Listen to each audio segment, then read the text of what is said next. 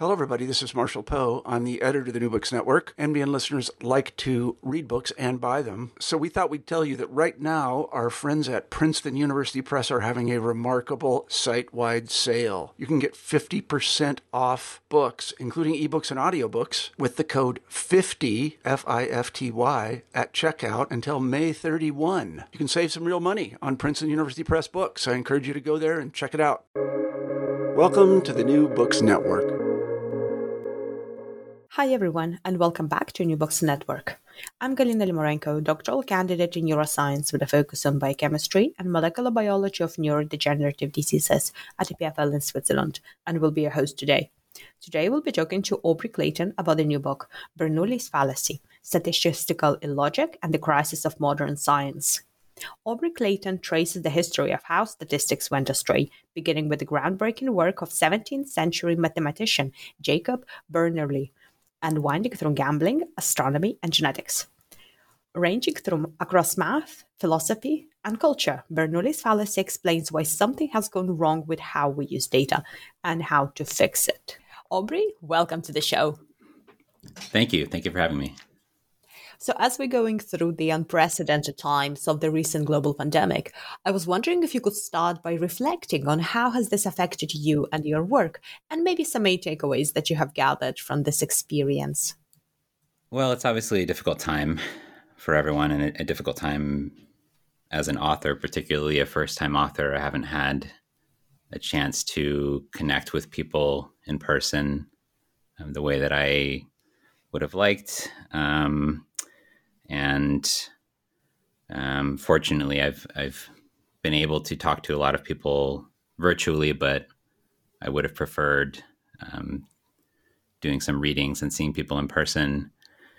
I think as far as my process is concerned, the main difference during the pandemic has been just having easy access to resources online. Really has made some things easier for me, being able to go to various library resources all around the world, just from the comfort of my office. I think the other way in which the pandemic has affected things is that statistics is very much part of current events now. And a lot of the writing that I've been doing over the last 2 years has been about COVID statistics and the uses of statistics in making sense of the pandemic and of risk more generally. So that has provided, unfortunately, a lot of opportunities of things to write about. But I think it's been a useful reminder that statistics continues to be relevant and vibrant and an important part of the way people make sense of the world, especially in times of crisis like this one. You must have become a go-to person about statistics about COVID for your friends and family. I have a bit, and I think that's probably the case for anyone with a statistics background. I think all of a sudden, I think we've had to give our friends and family a crash course in kind of statistical thinking and probabilistic reasoning, especially when it comes to test accuracy rates and incidence rates and things like that. So I hate that the circumstances have led us to this, but I do appreciate the value that I'm able to give to those people under such circumstances. So can you tell us a bit more about yourself? Sure. So my background is in mathematics primarily. So I grew up in a very mathy family. Both my parents are now retired math teachers in high school. I went to university to study math and statistics also. And when I was there, I got exposed for the first time to kind of mathematical probability, which was to become my area of focus.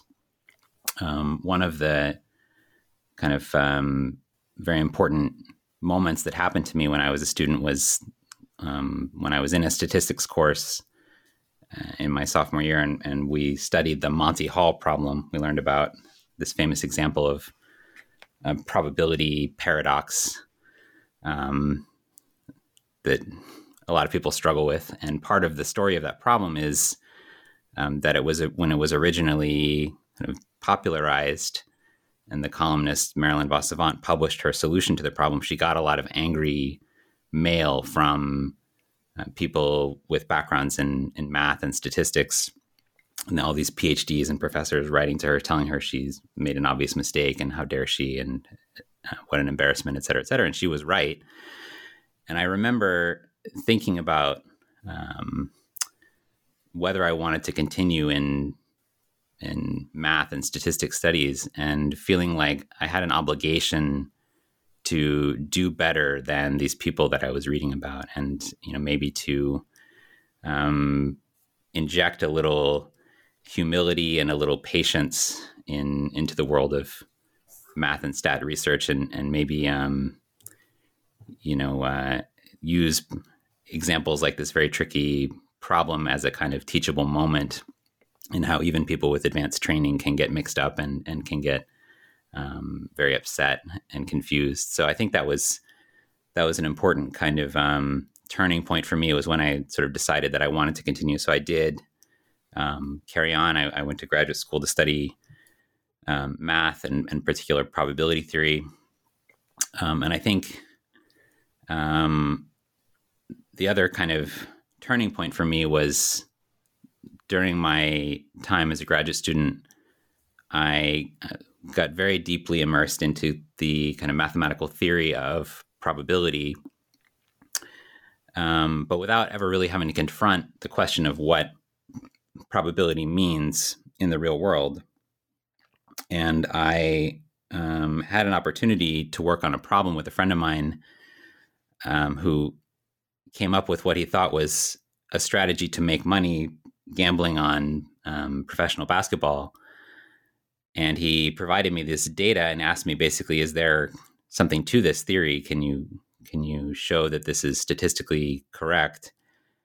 And I realized that I didn't really have any clue what I was supposed to do with all that data, even though I had a kind of background in statistics and probability. So I think just the course of, and that moment of having to decide what to do in a real problem when there was money on the line, there was potentially money to be made, and not really having the first idea of what to do with it, I think it led me into really examining the philosophy of probability and statistics, and I think I was ultimately confronted with this question of what is probability.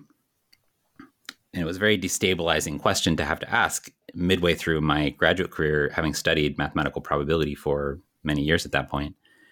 But I realized that I never really studied the philosophy of probability. So that was what led me to the work of E.T. Jaynes, a sort of American physicist and probability philosopher. And he wrote a very influential book called Probability Theory: The Logic of Science, that when I found that book, it sort of changed my life. And I decided from then on that I was going to dedicate myself to spreading his ideas and distilling them and making them accessible to as wide an audience as I possibly could. So that's essentially where we are today.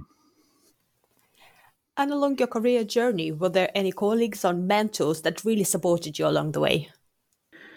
Well, I was lucky to have a lot of colleagues and mentors. I think the department where I studied at the University of California, Berkeley, is an amazing institution, and I learned an incredible amount from my fellow students there, as well as my advisor, Steve Evans, who is he's both in the mathematics department and the statistics department, a very kind of unusual interdisciplinary figure.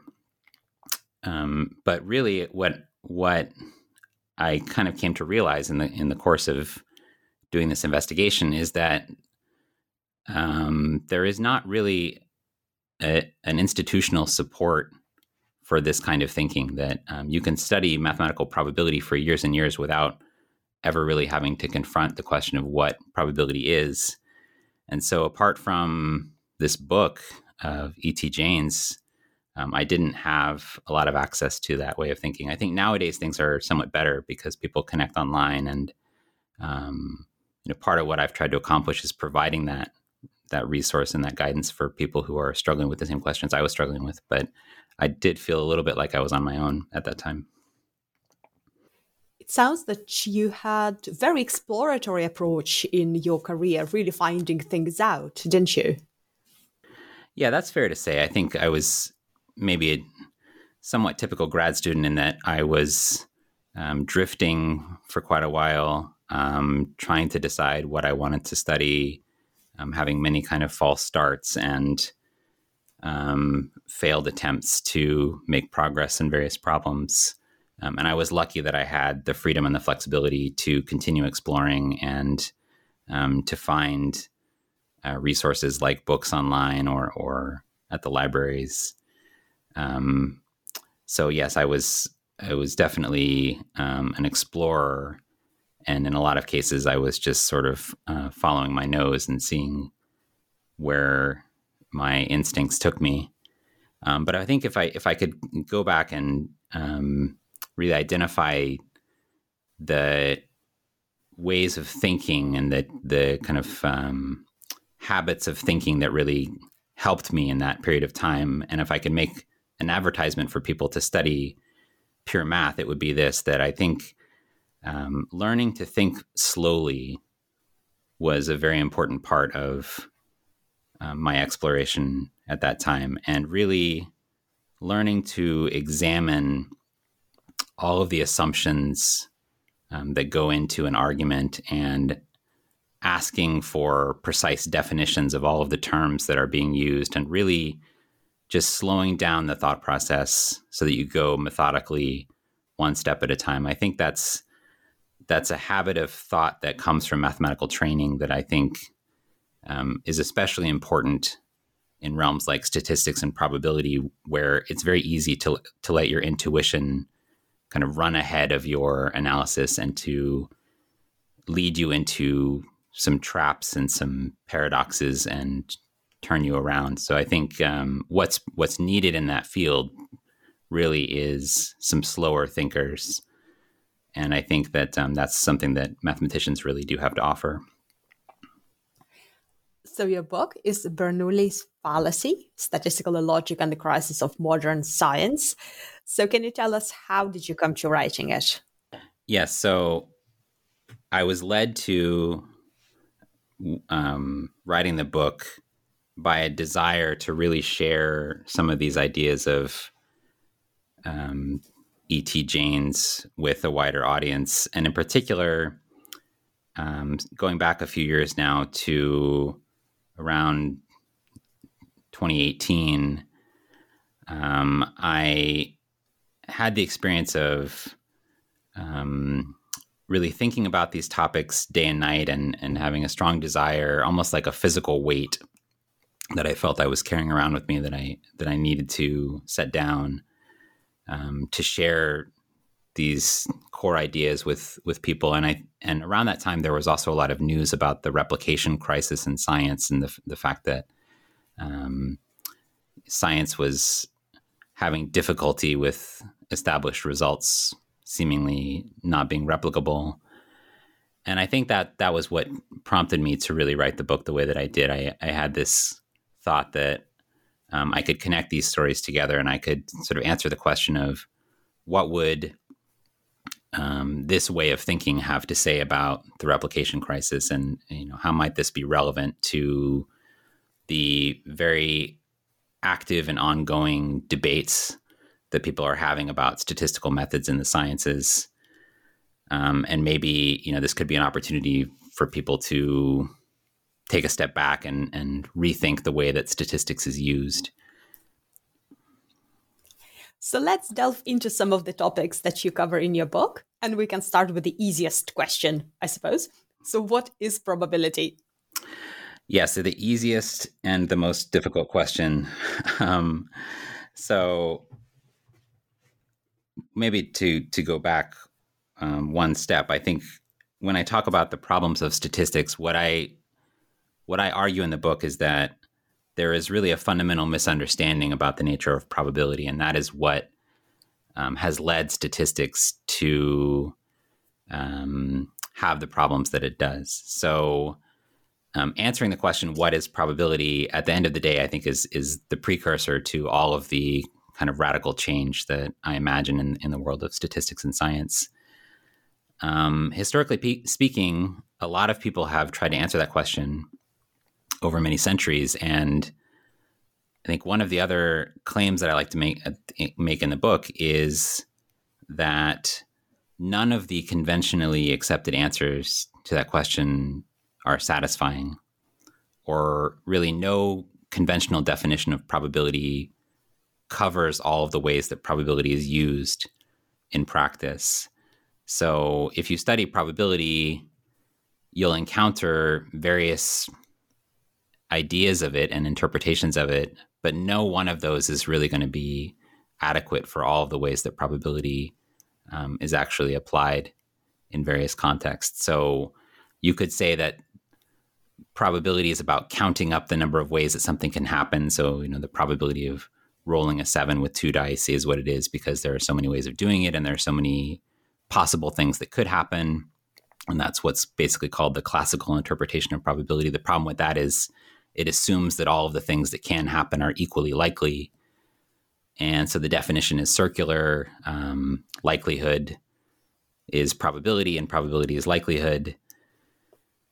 The interpretation that kind of took over for that historically is what's called the frequentist interpretation. And that is to say that probability is about the long run frequencies with which you would observe something if you gave it many trials to happen or not happen. So a coin flip is 50% because if you flip a coin 10 million times, then about half of the times the coin will come up heads. The problem with that is it doesn't cover events that only occur one time. So, for example, an election in a particular year, a particular country, particular candidates, that election's only going to happen one time. So in what sense is it meaningful to say that a candidate has a 30% chance of winning an election if it can only occur one time?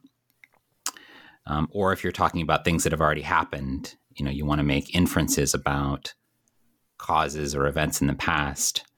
There is no sense in which those things have a frequency of occurring or not occurring. And the final school of thought that people have used to try to explain what probability is what might be called the subjective interpretation, which is to say that probability is about the degree of belief that we have in a proposition. How likely do you think it is? And the problem with that seems very personal, that you and I might have different numbers that we come up with for the likelihood of events. How can we say that one of us is right if I say, actually I think a coin flip is 75% chance of coming up heads? In what sense am I right? If probability is just personal and subjective and a matter of opinion. So the version of probability that I think ultimately should supplant all of those, and what is this core idea of this writer Jaynes that I mentioned, is that probability is really about logical reasoning in the presence of incomplete information. So what we mean when we talk about probabilities of events or propositions or anything is a number that we assign to it based on the information we have about it, about that event or that proposition. And if we have a certain set of information, then we are forced to assign a certain number to it. So if, for example, we know that a coin is symmetric and we don't know anything else about it, then we are forced to assign the two sides of the coin equal probabilities. And that is really combining the best aspects in a way of the frequentist and of the subjective interpretations of probability. And it's the kind of probability that then can be used for every manner of setting. So inference about scientific theories or predictions about events or forecasting or all these different contexts, they ultimately can fall under the heading of reasoning logically about something that we have only partial information about. And that's what probability should be. It's really interesting. It sounds like a bit of a paradox because all of us think that we understand what is probability and we use it every day. But in a sense, when you think about it, we don't really know that much, is it? I think that's absolutely right. I think one of the things that you experience if you start talking to people about probability is that it can make people very upset because on the one hand, it feels very everyday, like something we have a lot of intuition about and we talk all the time about, a chance of rain or a chance of, an event happening, whatever it is. But at the same time, if you really push people, nobody really has a good answer to the question of what do you mean by that? There's a 30% chance of rain tomorrow. And if you don't have a very solid grounding and basically, as I hinted at earlier, if you don't think slowly and methodically about it, you can easily get yourself into paradoxical situations where you might come up with different answers to the same question depending on kind of how it was phrased to you. So people do have a kind of natural upset feeling about probability paradoxes and questions of probability, because I think it touches on this deep kind of insecurity that we have about not really knowing what we mean and not really knowing how to make sense of all this uncertainty that we have about all different things in our daily lives. So how was the concept of probability developed in the field of statistics? So statistics, as we kind of think of it now, really wasn't developed until sometime in the 20th century, maybe early 20th century, late 19th century. Probability is much older than that. Probability goes back to at least the 1600s and probably significantly earlier than that, and really has its origins in answering questions about things like gambling games. So basically, what are the fair odds that we should place on a certain bet, on a certain outcome in a dice or a card game or something like that. But where it really started to interact with statistics started with the growth of social science. So in sort of mid-19th century, people had been using probability in scientific realms like astronomy to basically make sense of the measurement error that they had in recording their astronomical measurements and extracting from that maybe a best estimate of the position of a planet or the orbit of an asteroid or something like that.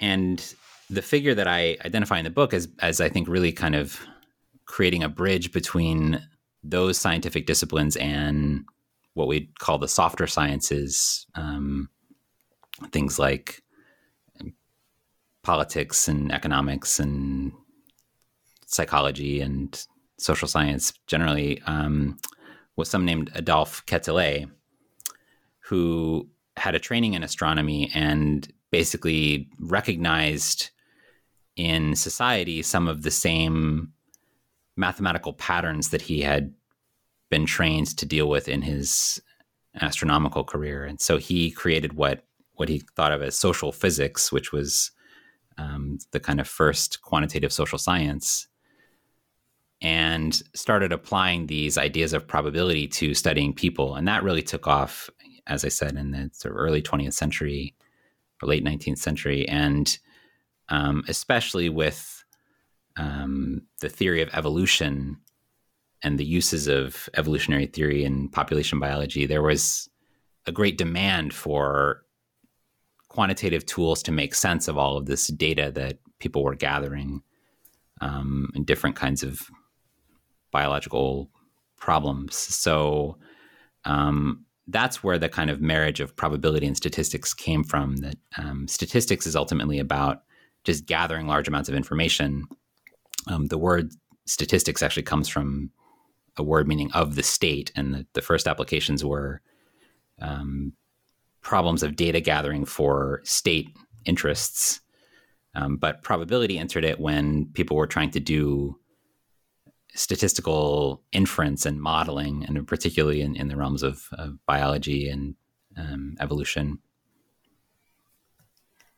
So who were some of the early or mid 20th century statisticians that we perhaps heard of? Yeah, so the three main people that I reference in the book and that I think are mostly responsible for shaping the field of statistics into what we know today were Francis Galton, Karl Pearson, and Ronald Fisher. And the three of them actually had quite a lot of overlap in their lives. They led similar kinds of lives in some ways, although different in some other ways. But they were all basically Cambridge-educated British statisticians, and Pearson in particular is really the first, what we would think of as modern mathematical statistician, and the first professor of mathematical statistics. But the three of them, over the course of their careers, which spanned from late 19th century to about the 1950s, they created what we think of as the kind of field of statistics, and it was subsequently then refined and developed further. But a lot of the terms and concepts that we use in standard statistical practice to this day, really go back to people like Francis Galton. So if you've heard of correlation or regression to the mean, or linear regression in general, those are ideas of Francis Galton. And Pearson gives us ideas like p-values and significance testing, and the chi-squared test, and many of the kind of standard things that are still part of statistics. And Fisher, I think, has a strong case of being probably the most influential scientist of all time, certainly of the 20th century, because he really made statistics a standard part of science in the way that it's used in millions of scientific papers to this day. And so when you read through a standard statistics textbook, by and large, you are experiencing most of the ideas of Ronald Fisher. So not a name that maybe is such a household name, but I think if you trace back the origins of the most commonly used ideas in statistics and science, they are in many cases the brainchildren of Fisher and Pearson. So when we think about science, we always like to think that it is quite divorced from the social or economic factors of the day. Was it the case with the statistics, especially from the human aspect or politics point of view? So the answer is certainly no. But I agree with you that the standard view of statistics is that it is separate from social factors and human aspects. I think when I was studying statistics, I certainly never heard much about the personal politics of any of these people, although I knew the names like Francis Galton and Karl Pearson. Francis Galton's also well known because he's Charles Darwin's first cousin. And so that's presented as just kind of an interesting factoid until you really dig into it. And then you find out that that had an enormous influence on Galton, and that he used his cousin's evolutionary theory in particular to develop what we know as the eugenics movement. And he founded the word eugenics and was responsible for agitating for the agenda of the eugenics movement around that time in the late 19th century. And that was very much a part of his program. And when you read his writing in actual primary sources, you will find that they're inseparable. His statistical ideas are inseparable from the ideas of eugenics and his advocacy for that social agenda. And the same is true for Karl Pearson and Ronald Fisher. So I think the full, complete story of statistics has to include the fact that it is deeply intertwined with the eugenics movement. I wrote an essay for Nautilus magazine called How Eugenics Shaped Statistics, in which I argued that basically statistics is what it is because of its connections to the eugenics movement. So these statistical tools that these authors came up with were in service of that agenda and were answers to questions that could only come up in the course of looking at the kinds of questions that they had, the problems that they were faced with in eugenics and evolution more generally. So yes, it's surprising, I think, in some ways that how connected these things are. But really, when you go back to the original sources, you'll find that statistics is very much a human enterprise and is very much a product of a particular time and place and a socio-political agenda. And in this case, it was by and large an agenda shaped by the eugenics movement. So in what ways did, and also nowadays as well, statistics influence the society in positive ways?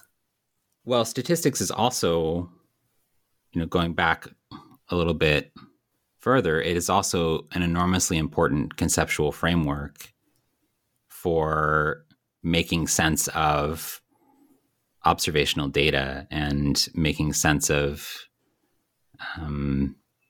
empirical observations. So, that I think, as I argue in the book, the transformation of science as a result of the growth of statistics is the greatest change in scientific practice really since the Enlightenment, since science became what we kind of understand it to be. And there's certainly many things that science has accomplished that it could never have accomplished without statistical reasoning, without those tools to make sense of errors in observation and uncertainty in data gathering. I think that probability, even more fundamental than statistics, perhaps, is an important way of making sense of the world well beyond science. So I think, as we hinted at earlier, when people talk about and think about probabilities, what they are doing is making sense of the incomplete information that we always have whenever we're trying to make decisions in our daily lives. So if you kind of understand probability as the kind of logic of uncertainty or the logic of incomplete information, then I think you would have to recognize it as being as important as, or maybe more important than, deductive logic, that, the kind of ordinary basic tool of logical reasoning that's been around for millennia, that we all kind of recognize as being an important part of good thinking and sound reasoning, actually is somewhat inadequate to our daily lives, because we never really have the certainty of premises and propositions that we need to reason deductively. I never really know for certain if A, then B, and A, and I'm justified in concluding B. What I'm more often given is if A, then probably B, but maybe not B, and I'm given probably A, maybe something that looks like A, maybe some alternative to A. And I have to make sense of this mess and conclude, well, probably B or C or D, et cetera, et cetera. So I think, when it comes down to it, probability is the kind of reasoning that applies to every real life decision, and that people are forced to use all the time in their daily lives. So it's certainly very important that probability exists, and that I think that the tools and the language and the philosophy of probability are a part of the fabric of everyday life. And in especially in times of crisis and uncertainty, like we mentioned with the pandemic, I think people have been confronted with more and more examples of probabilistic reasoning. But what I argue in the book is that statistics, at some point in the course of its development, about 100 years ago, kind of got driven into a bad place. The wrong school of thought kind of won out in these statistics wars of the interpretations of probability and what statistics really was going to mean conceptually. So unfortunately, I don't have a lot of positive things to say about the usages of statistics, in particular in the sciences, except that I think almost despite itself, it has accomplished a great many things. And I think what I would like to argue for in the future of statistics is a version of statistics that's more useful for scientists. I think that, unfortunately, statistics has been mostly a hindrance to scientific progress, or a kind of empty formality that scientists have had to use to get their results published, but that really it's a missed opportunity, that statistics could mean so much more than that. And if it were put on a more solid foundation, I think it has the potential to guide scientific progress in some really productive and amazing ways. So what crisis of modern science do you talk about in your book? So the crisis that I refer to in the book is what many people will call the replication crisis, or the crisis of reproducibility. And this is something that has emerged over the last decade or so, really starting in about 2011.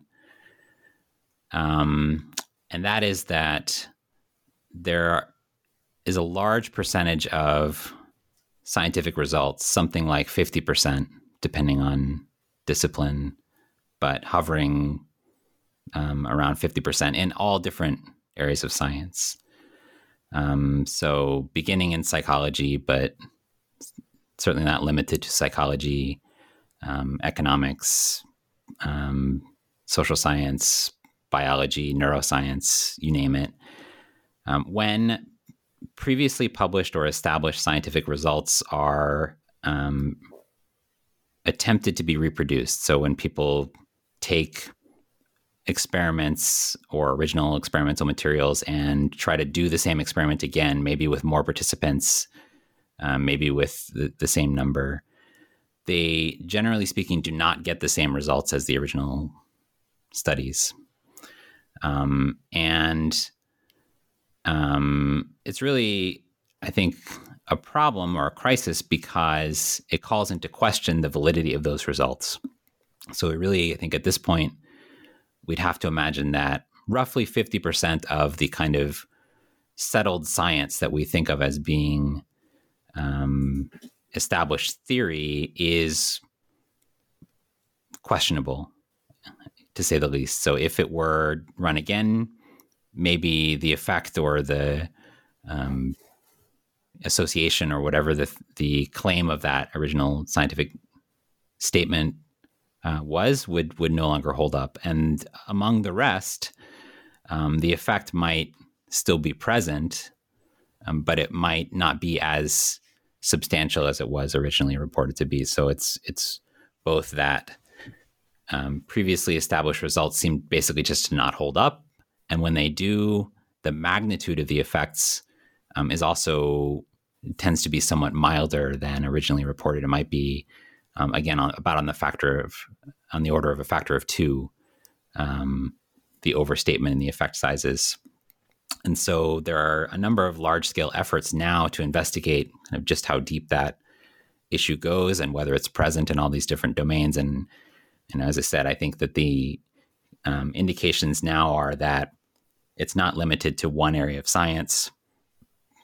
that it crosses all different disciplinary boundaries, and that it is an enormously widespread problem, and I think one that calls for some urgent reforms in the practice of science. And the common thread that I argue in the book is that all of these scientific results, they all depend in some way on the use of statistics, and in particular, the practices of statistics that came to the fore in the early 20th century in the work of people like Ronald Fisher. So when we talk about things like null hypothesis significance testing really being the main one, or p-values, I don't know if people have heard of that. Those are really the common language of statistical inference as it's used in the sciences, and all of these results that are failing to replicate have in common the fact that they use that language and those tools, and it's not a coincidence in my mind. So is it a case that the statistical tools developed in the beginning of 20th century are not really suited to the structure of data, for example, and amount of data that we have nowadays? Or is there something else? Well, I would argue that they were never suited to any of the problems that they were used for, even really going back to the early days. But I think certainly the growth of data gathering has exacerbated things. So what is really missing, as I argue, in the uses of these statistical tools is any acknowledgement of the prior understanding that we might have about an effect or a scientific theory or an experimental hypothesis before the experiment is run. And there are a large number of domains where we do have strong prior information, and we should have reason to think that a scientific theory is unlikely before we even start gathering data on it.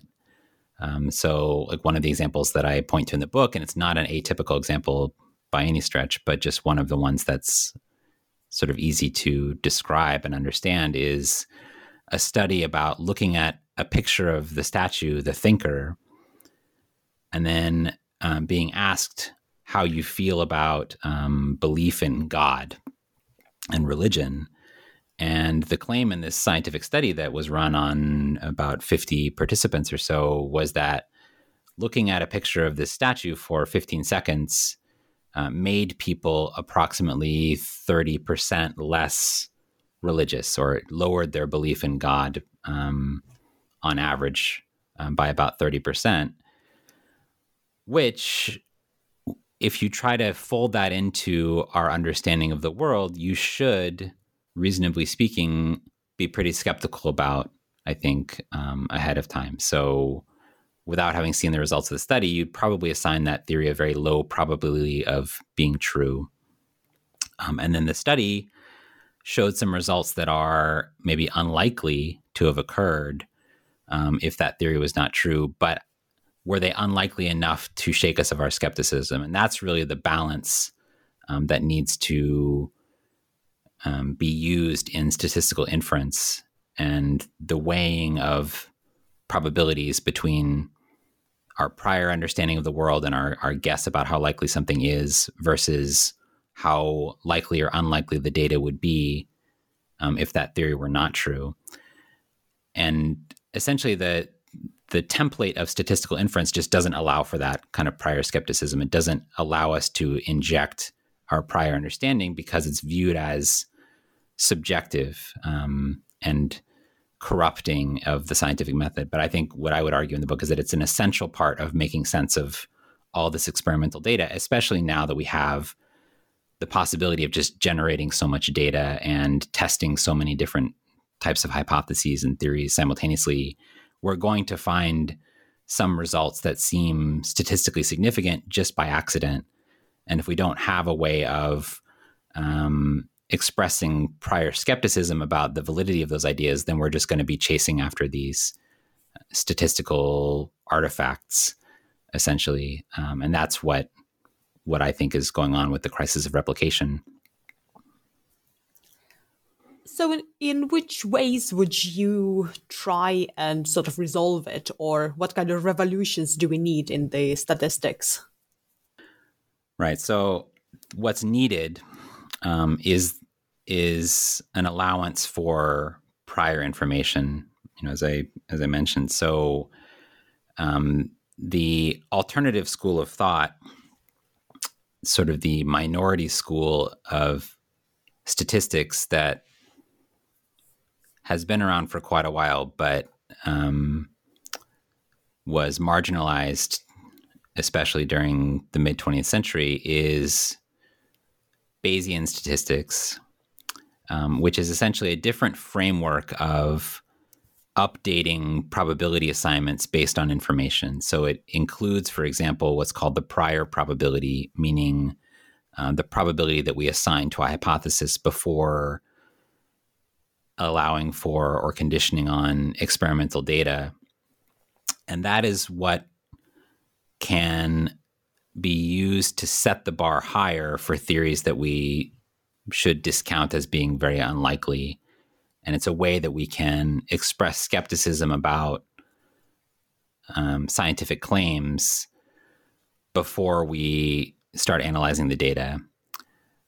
So that, as I said, is a school of statistical inference that has been marginalized, mostly because of accusations of it being subjective and personal. So I think the revolution that I'm talking about is not just about mechanical methods and different techniques. It's really about a different way of thinking about scientific inference more generally. And as I would describe it, recognizing the fact that all inference is subjective and up to kind of consensus opinion and judgment, and that science is ultimately a human enterprise. It's not number crunching and not purely mechanical. So in a sense, subjectivity is what's needed. And I think a recognition of the fact that we can't do science and statistics without a subjective element would represent quite a large shift in scientific philosophy. That I think that these statistical authors of the 20th century, particularly in the service of their very controversial agendas, they wanted statistics to be mechanical and objective and impersonal. And I think in some ways that was a false promise that we never should have accepted, and that we are now kind of paying the price of that when we are unable in our analysis of these kind of scientific theories to express our skepticism about them ahead of time. We just don't have a language for that because it's not a part of the statistical program for various reasons that were by design. This is so interesting. It's like an injection of healthy biases, because as we know, the scientists try to eliminate as much bias as possible. Yes, I think that's right. I think another way that I could describe this whole program is almost a defensive bias. And I think that it's even a statistical term in a funny way, that there are various kind of value judgments that are embedded in the language of statistics. So one of them is something called an unbiased estimator, which is a purely kind of mathematical statistical property, but it seems to carry with it a kind of goodness that you of course would not want to be biased. But really, depending on the situation, these unbiased approaches can lead you into some very dangerous and bad consequences. And I think what I would argue for is that, first of all, bias is impossible to avoid because what bias represents is our prior understanding of the world. And we always make decisions of every nature, including scientific inferential decisions, in the context of what we know about the world and the ways that that knowledge is situated in particular contexts. So bias is inevitable, but it's also desirable. That bias is what allows us to discount claims like that looking at a statue for 15 seconds will make you less religious, or even sort of more pseudoscientific claims about paranormal psychology or conspiracy theories or whatever it is.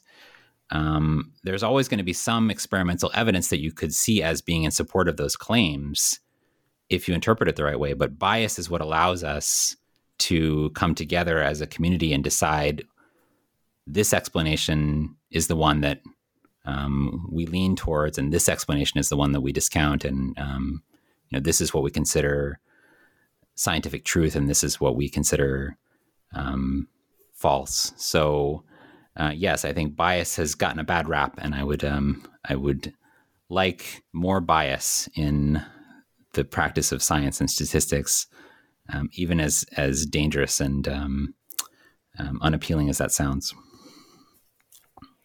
And now thinking about the bigger picture, what would be the key implications of statistical literacy in our society, but also exploring the statistical field as well to find new ways?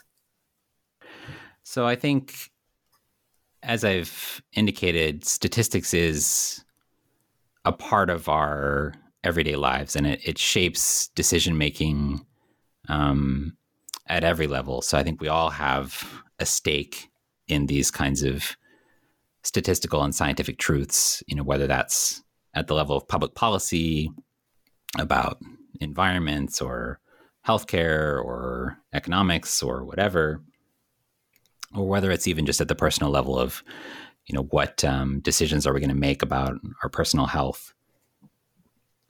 And probability is also a part of our daily lives. So, in the book, I give many examples of probabilistic reasoning as it has affected people's lives in different settings. So, particularly in medical decision making about, test accuracy and the percent chance that we might have, say, a disease or a medical condition based on the results of a test. I think that's a kind of probabilistic decision making that people are generally not very well equipped to handle, but could be with just a little bit of kind of thinking through some simple examples. There are also examples of probability in the law and in settings like legal verdicts of court cases that arguments have been presented in trials about the facts of a case being very unlikely, and therefore being very unlikely that an accused person is innocent of a crime. And people have been wrongfully convicted. I tell this story in the book of Sally Clark, who was wrongfully convicted of murdering her 2 children because there was evidence presented at her trial that the odds were very small that if she was not a murderer, that she would have these 2 children die under the circumstances they did.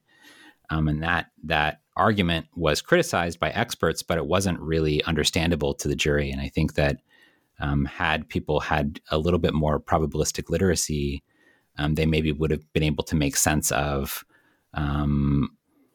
the different ingredients of that inference that, they would have had to include, for example, the prior probability that she was guilty of this crime, that it was an extremely unlikely event that she was being accused of. And so they were really being asked to weigh 2 unlikely propositions and decide which one was the more unlikely.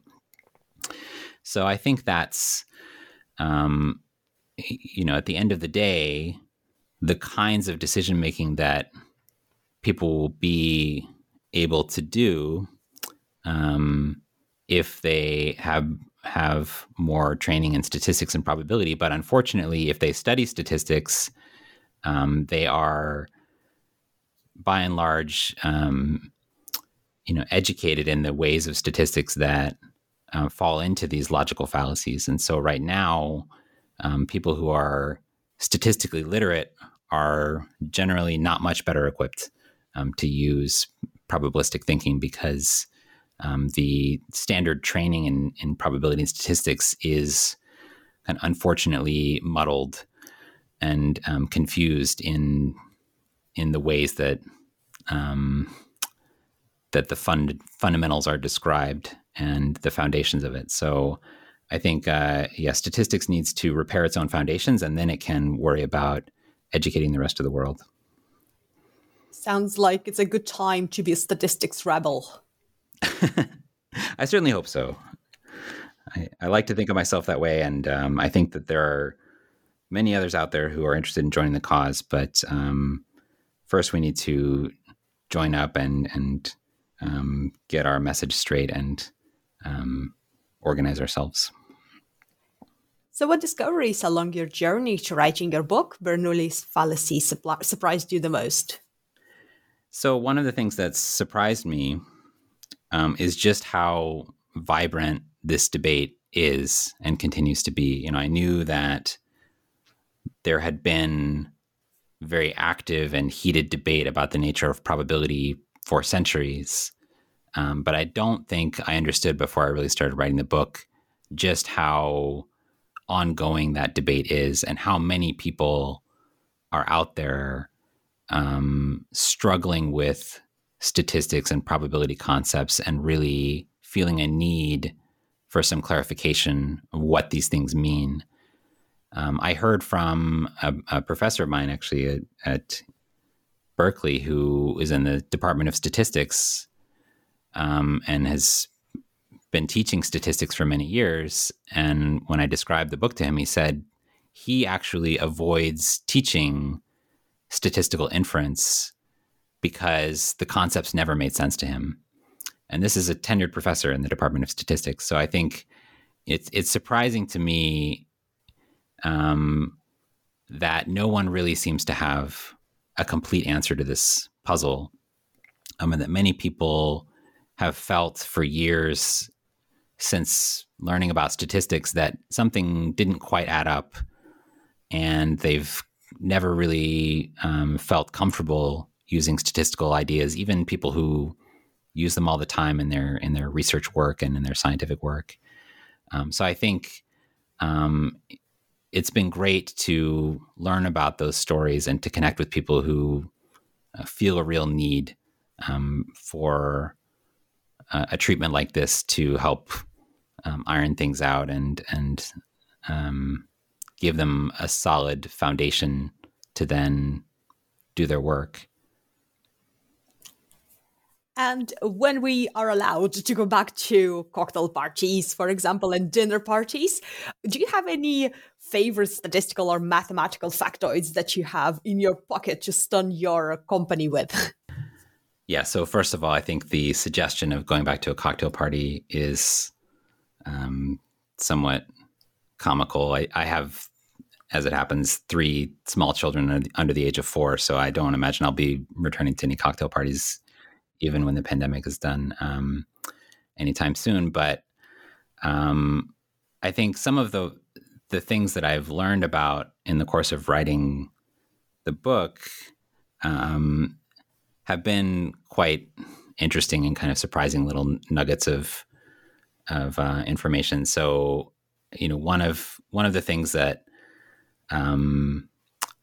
surprised me about Bernoulli's work, going back to around the year 1700 and the foundational work by Jacob Bernoulli in the field of probability, is that he ends his book Ars Conjectandi with an example of random sampling, and he's showing an application of his method to deciding how big a sample size would be necessary to do a kind of inference about, say, the mix of pebbles in a large urn. Okay, so maybe there are black and white pebbles, and he needs to know with some certainty within some margin what that mix is. And he comes up with the sample size 25,500.